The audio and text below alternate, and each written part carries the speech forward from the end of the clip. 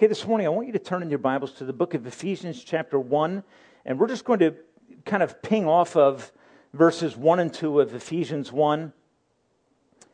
So Ephesians 1, and the focus of our attention will be the second half of verse 1. And then we're going to kind of drift off into a couple of other passages of Scripture this morning.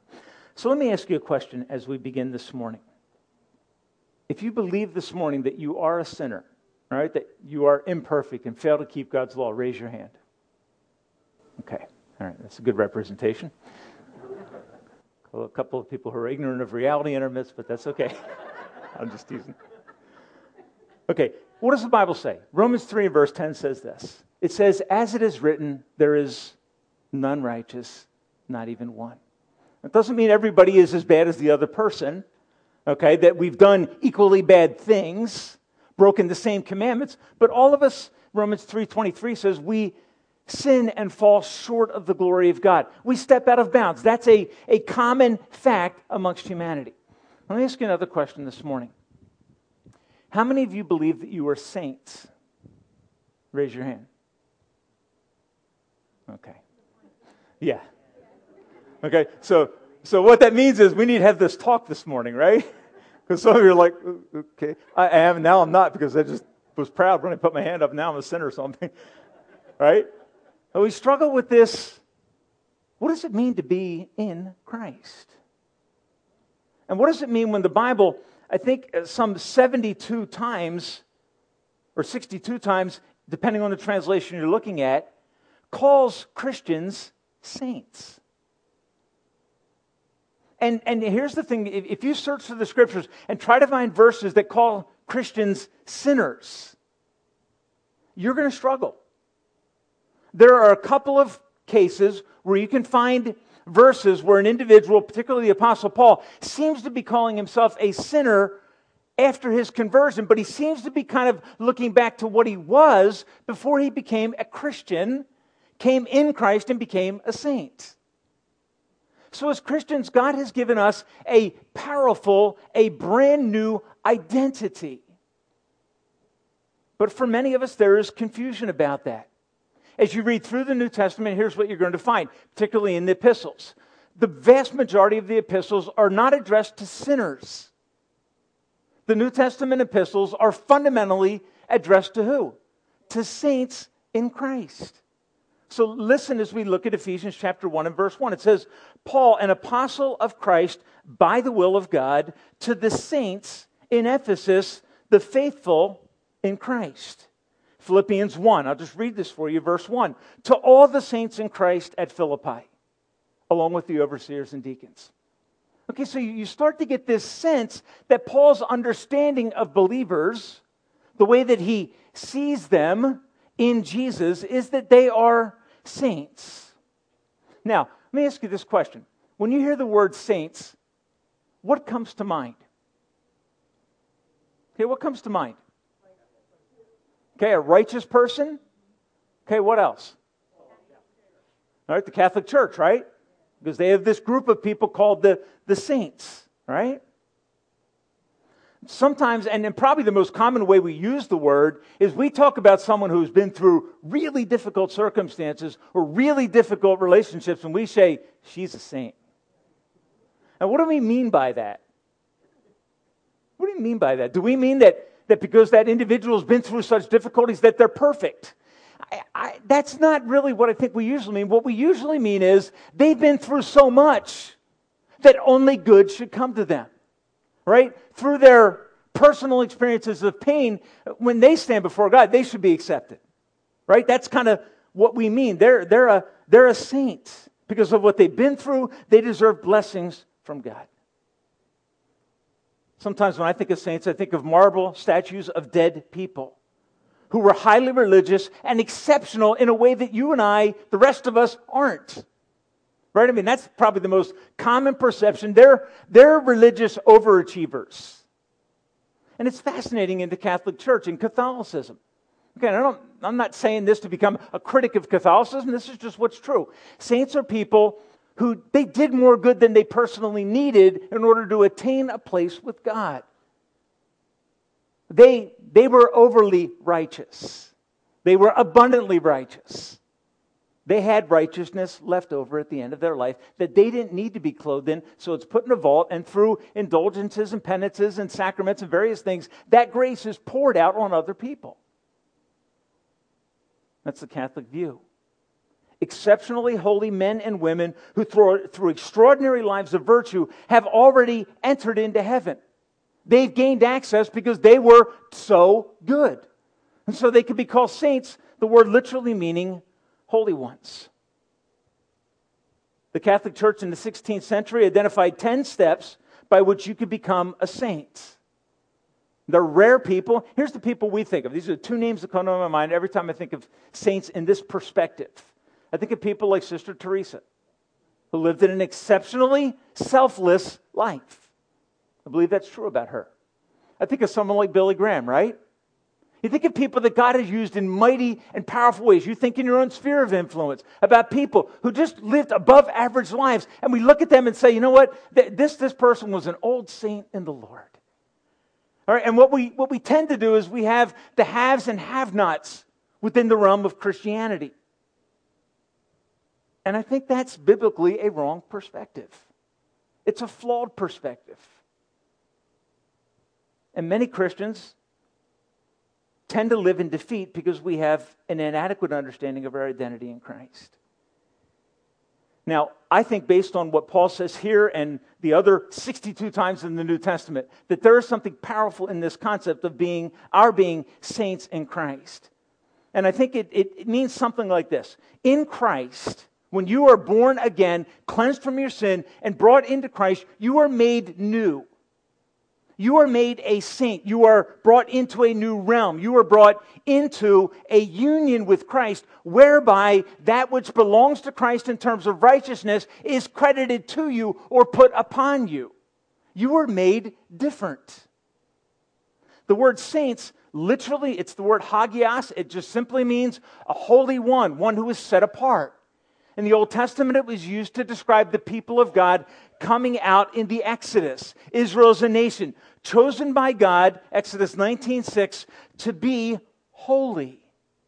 And we understand this as you read through the Old Testament. God gave Israel certain characteristics, laws, ceremonial laws, civil laws, moral laws, and the purpose of those laws was to mark them out, to put a fence around them to say, these are the true people of God. And they were called saints. In a different way that you and I are called saints, they were called out from amongst all other nations and made the people of God. And so God rescues them from Egypt and calls them saints, which becomes a picture of our redemption from our sinfulness and our new nature as saints in Christ. So the idea of being saints is that we have a new identity as something that we never were before. Holy ones. Why? Because all of us sin. That's our old identity. Our new identity is that we are made holy, clean, or pure through the work of Jesus. Here's a question for you. How do you become a saint?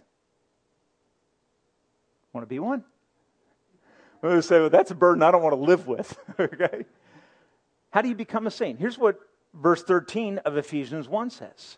It says, you were also included. Now listen to this phrase, in Christ. Okay, you move from one realm into another realm. You were brought into union with Jesus. When? Well, this happened, this inclusion in Christ, this bonding to Christ, happened when you heard the word of truth. The gospel of the good news of your salvation. We sang this a few minutes ago. What was the hymn we were singing? How great thou art, okay? Yeah. What did Christ do? He gladly bore my sin. Okay, and notice what this says. The gospel of our salvation is Christ gladly bore my sin. That's the good news that comes to you in Christ. Having believed, you were marked in Him with a seal, the promised Holy Spirit, who is a deposit guaranteeing our inheritance until the redemption of those who are God's possession to the praise of His glory. So you heard the gospel, you came to a place of brokenness over your sin, you trusted in the good news that Christ bore your sin, and you received His righteousness. When? When you believed. And when you believe, what did he do? He moved you from being a sinner to being a saint. He changed your identity. He changed who you are. You become a saint.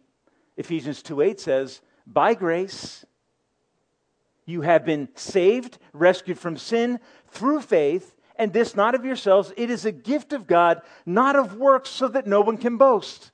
So this idea of being rescued from sin and brought into the realm of Christ, therefore being a saint or a holy one, is not the result of personal achievement. It's not the result of personal accomplishment. It is something that is not achieved. It is something that we receive.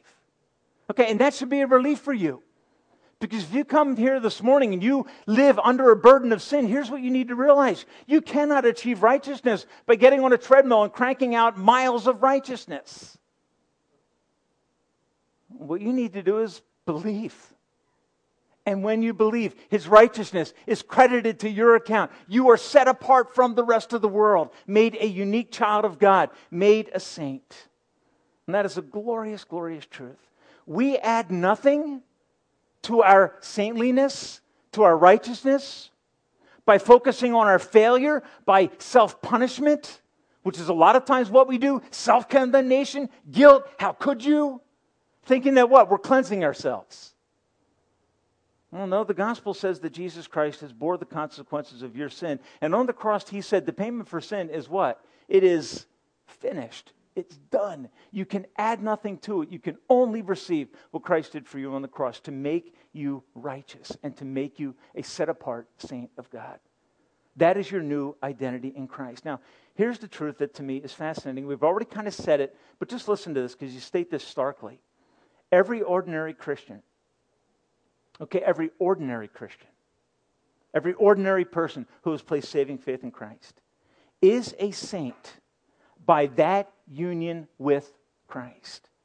And so you read through the book of Ephesians, here's what you're going to find. You're going to find statements like in Him, in Jesus, and in Christ 40 plus times. You know what it's referring to? It's referring to your new position as a Christian. You get a sense that in Ephesians, Paul is obsessed with you knowing who you are in Christ so that you don't live a defeated life, but rather that you would live a victorious life in the person of the Son of God who comes to take up residence in you by the Spirit. So to be in Christ is to be a Christian. To be a Christian is to be a saint. Now, you say, Tim, why press this? Okay, because 1 Corinthians chapter 1, just listen to what it says here. 1 Corinthians chapter 1, verses 1 and 2. Most of you know the history of the church in Corinth. Okay, let me just read you this brief description. The believers in Corinth were a difficult group of people, and that's a compliment. They were messed up and dysfunctional on almost every level. They were proud. They tolerated sexual perversion. They were divided. They were getting drunk at communion. Okay? You think you have problems. They were selfish. All right, and you could go on and on. They were a troubled church. Now, here's what's amazing. Paul writes to them not to excuse their sin because he's going to push on this a little harder. Once that evidence of a lack of change is persistent and normal rather than occasional, it is an indication of a lack of faith in Christ, a lack of true conversion. But to this group of newer believers, a newer church, here's what he says. He says, to the church of God, and that idea literally means to the assembly of God in Corinth, to those who in the past were sanctified by Christ Jesus and called to be holy, same word that in Ephesians 1 is translated saints. I don't know about you, but if I was writing 1 Corinthians to the church in Corinth, I don't think I would have slipped in there this subtle indication of identity in Christ. To the church in Corinth with all of their flaws and struggles, he says to them, you're saints in Christ. And here's what he's going to say. Start living like it, for goodness sake. That's what he's saying. Remember who you are. You're not that old person. You're not that old life. Shed that old carcass. It died in Christ. And He has made you new. That's the strong idea that Paul is going on here. And the idea, I think, that emerges when you understand this definition of saints and you realize that it's applied to people like the church in Corinth, here's what will begin to emerge in your heart. What will begin to emerge in your heart is a spirit of hope.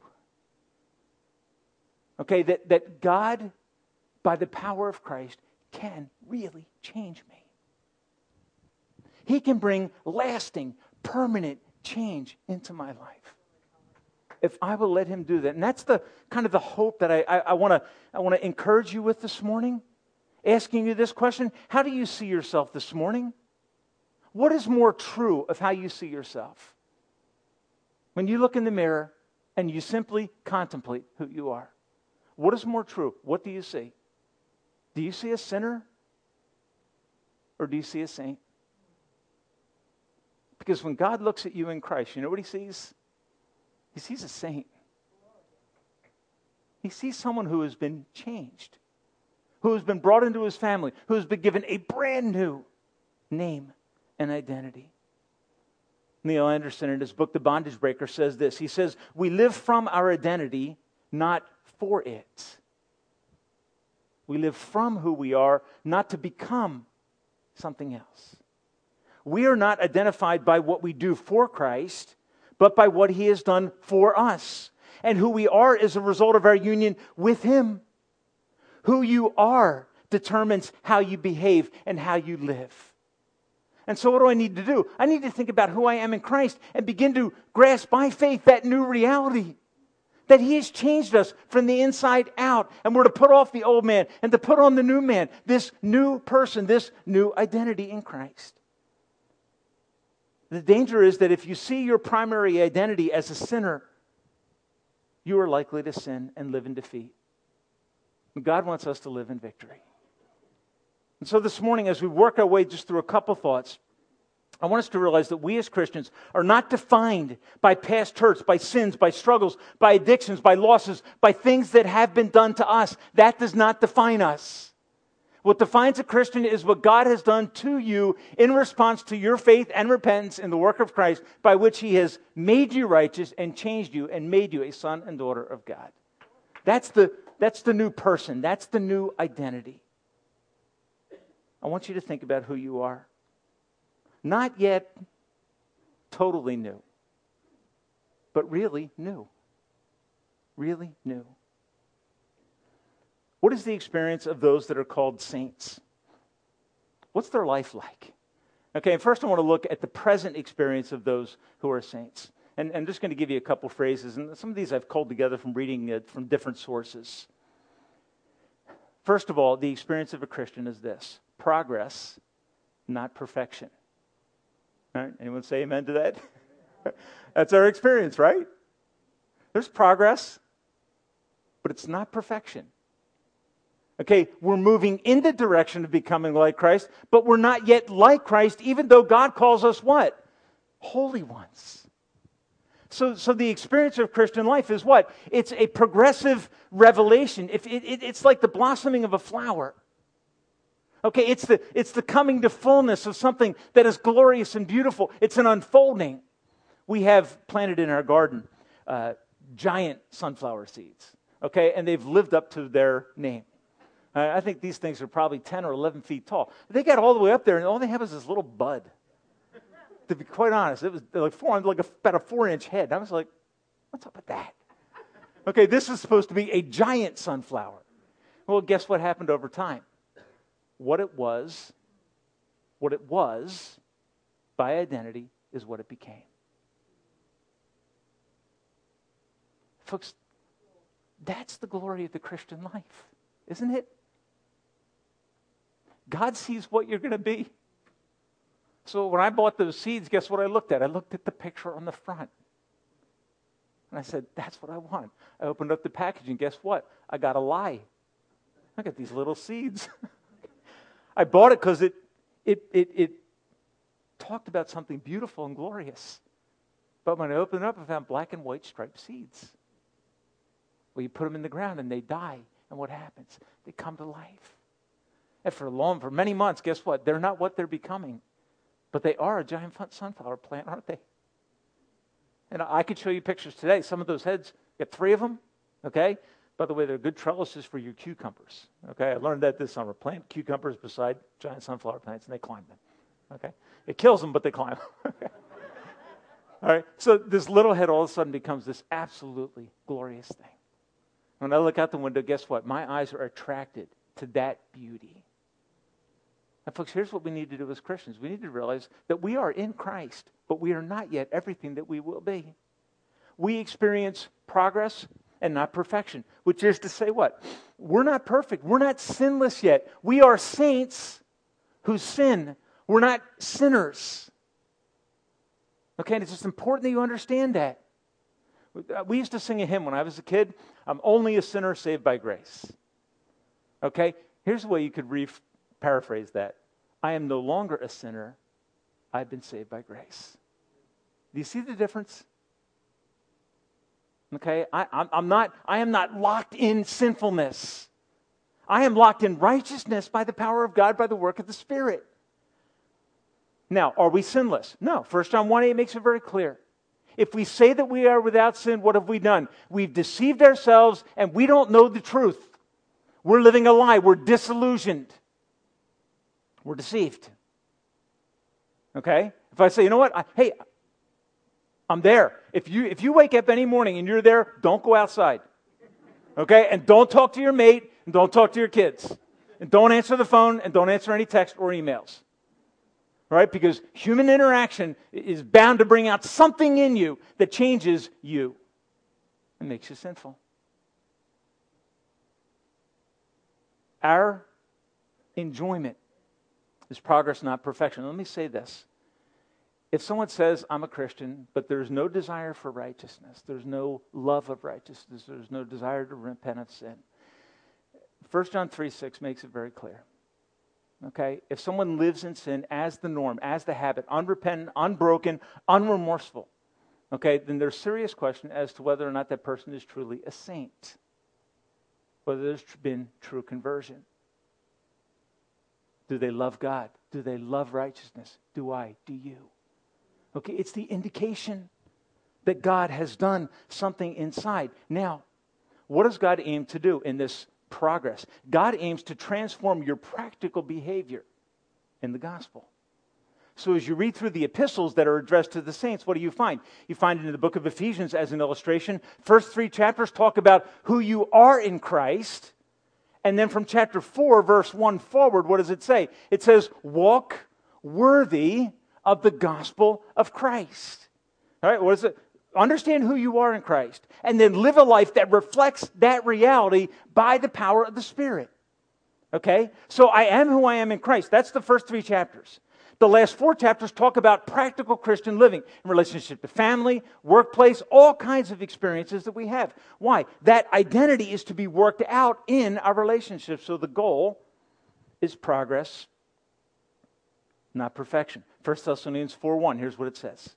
This is God's will for you, even your, do you know the next word? Your sanctification. Okay, the root word of sanctify is hagios, same word for holy. Sanctified is just the verbal form of the same word. What is the will of God? That you would become more and more saintly and that you would abstain from immorality.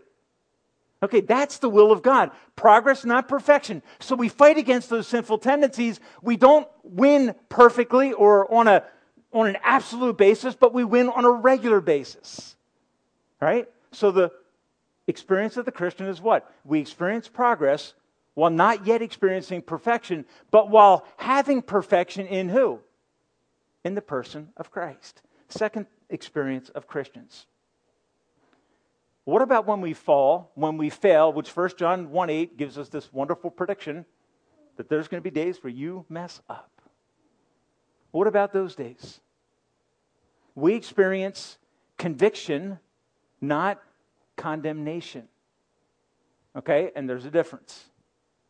Okay? We experience conviction, not condemnation. What is the work of the Spirit of God? The work of the Spirit of God, Jesus says, is to convict you of sin, righteousness, and judgment.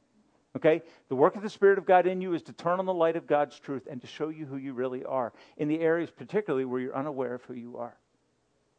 He shines the light of truth like a searchlight. He burns it in, and he starts to show you areas where you can and need to change. And as a Christian, what do you experience? You experience conviction. There's a sense in which you sense God saying to you, not this, this.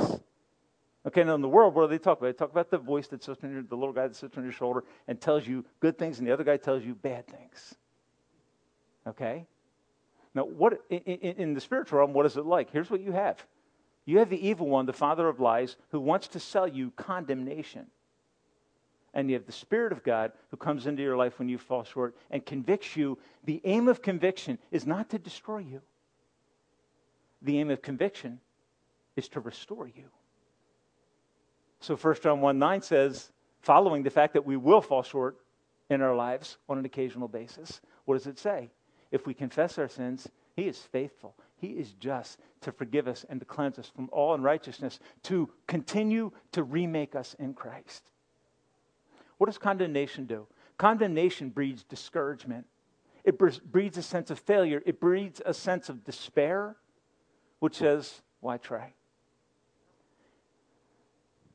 There's a list that contrasts conviction and condemnation. I found this in a number of different books. Nobody credits anybody for it, so I'm not going to credit anybody for it. I just want you to know I didn't come up with this. What's the difference between conviction and condemnation? Conviction is from God. It's a gift. Condemnation is from Satan. Conviction leads to life. Condemnation leads to despair. Conviction ends in joy. Condemnation ends in sorrow. Conviction makes us want to change. Condemnation makes us believe we'll never change. Wow. Conviction leads to a renewed identity in Christ. Condemnation leads to old identity in sin. Conviction brings specific awareness of sin. Condemnation brings a vague uncertainty about sin. Conviction looks to Jesus. Condemnation looks to self. Conviction is a blessing.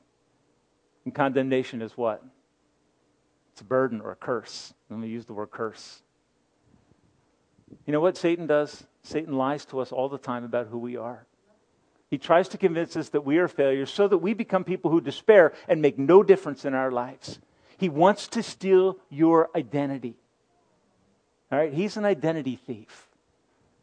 Okay? And the Spirit of God comes to do what? To convict of sin, righteousness, and judgment. To point you to the fact that there is hope in Christ. That's what the work of the Spirit is doing. And what does the Holy Spirit want you to understand? He wants you to understand the verse I read at the beginning of the service, Romans 8:1. If you are in Christ, there is therefore now no condemnation. There's no need for despair. There's no need for sorrow. There's no need for brokenness. All I need to do is come to realize my sin is sin, confess it to God, and experience forgiveness through the blood of Christ.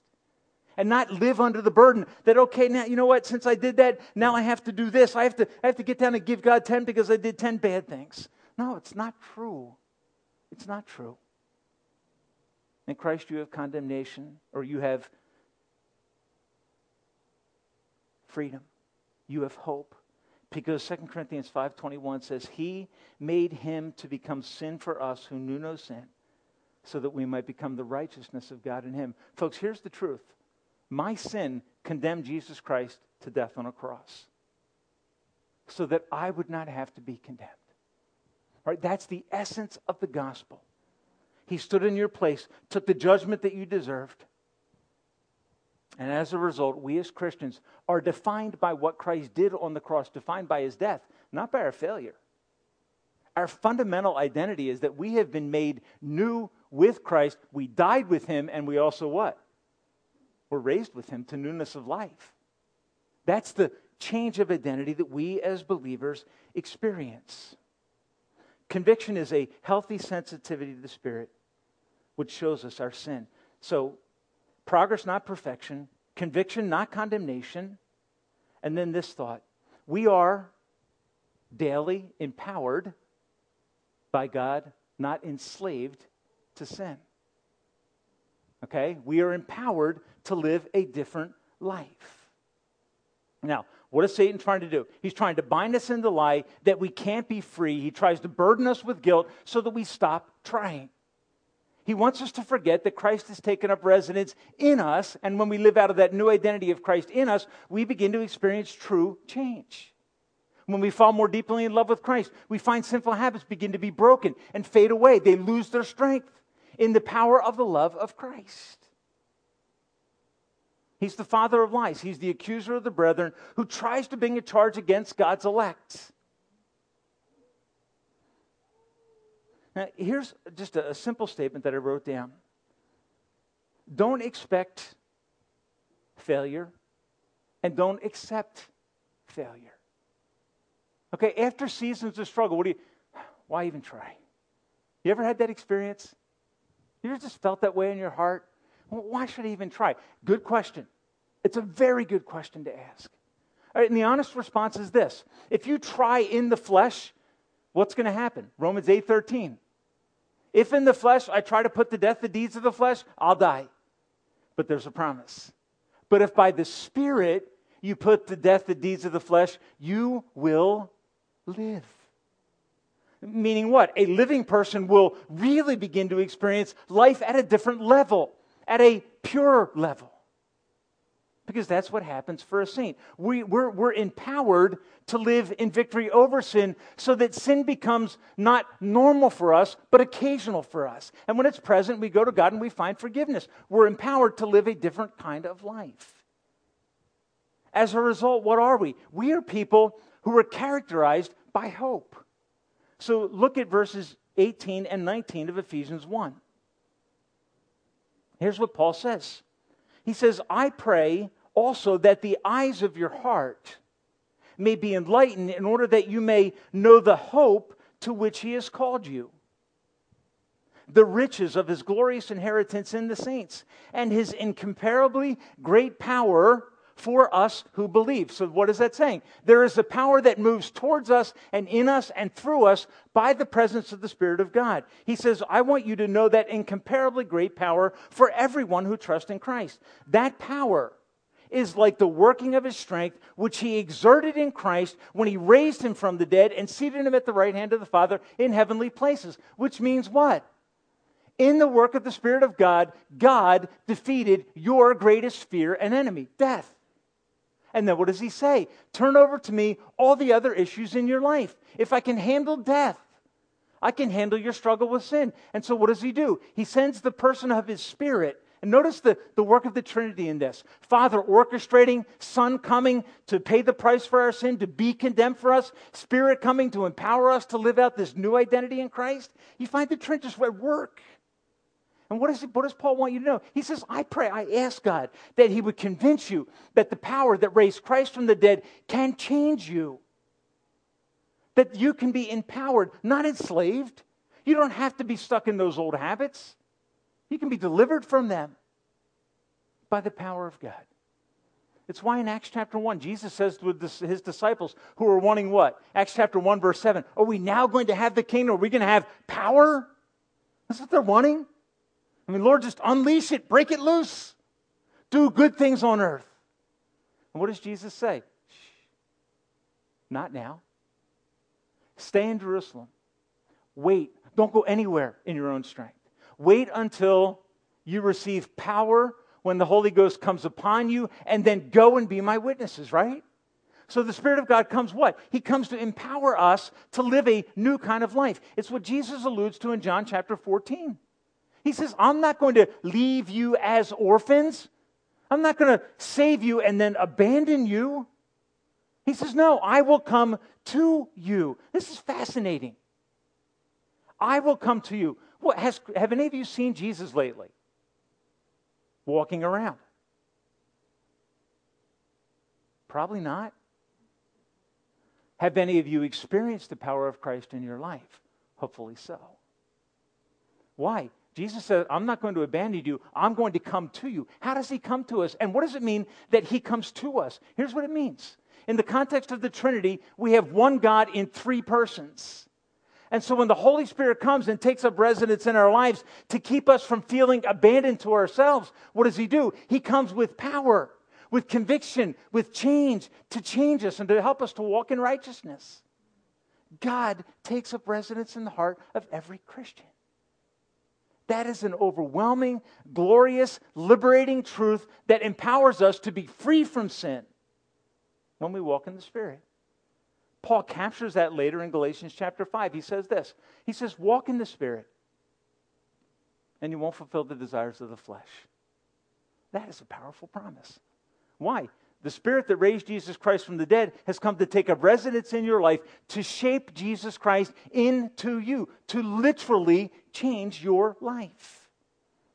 And for that reason, Christians become people of hope. We looked at a verse 2 weeks ago, Ephesians 2 and verse 6. It says that when we come to faith in Jesus Christ, we are seated with Jesus in the heavenly places. We begin to experience a new power and a new life in Christ. That's for us now. And so what is the thought is that we should be people of great hope because Jesus Christ has begun to do great things in us. And so in the Lord's Prayer, what does Jesus say? Jesus says, pray this. Pray, Lord, lead us not into temptation, but deliver us from evil. Well, why does he say that? Because we need help in walking in righteousness, right? We can't do it in our own strength. And so what did Jesus do? In the garden, what did he do? And on the mountain, what did he do? He pled with his Father for success, for victory, for righteousness, to win. And when he teaches us to pray, what does he say? Pray, Father, lead us not into temptation. Deliver us from evil. Empower us. And the idea of praying is what? Asking God for strength to live differently. That's the idea. So every saint, every believer is empowered by God, not enslaved to sin. So the good news that we believe is good news for now. And the last thought is this. A saint will be perfected and not punished. Okay?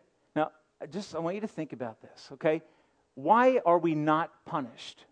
Okay, we're not punished because the punishment that we deserve has already fallen on the Son of God, Jesus Christ. He became sin for us. He bore the wrath of God for us. And what does he do? He bears our sin away, and he gives us a status as saints, as holy ones. That's our standing. That's our identity. And in that, we will not be punished because our punishment was already poured out on someone else. What's the promise? You will be perfected in Christ.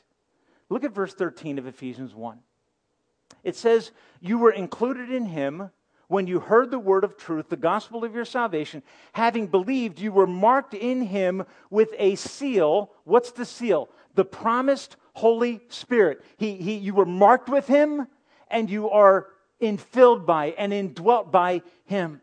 What's the result?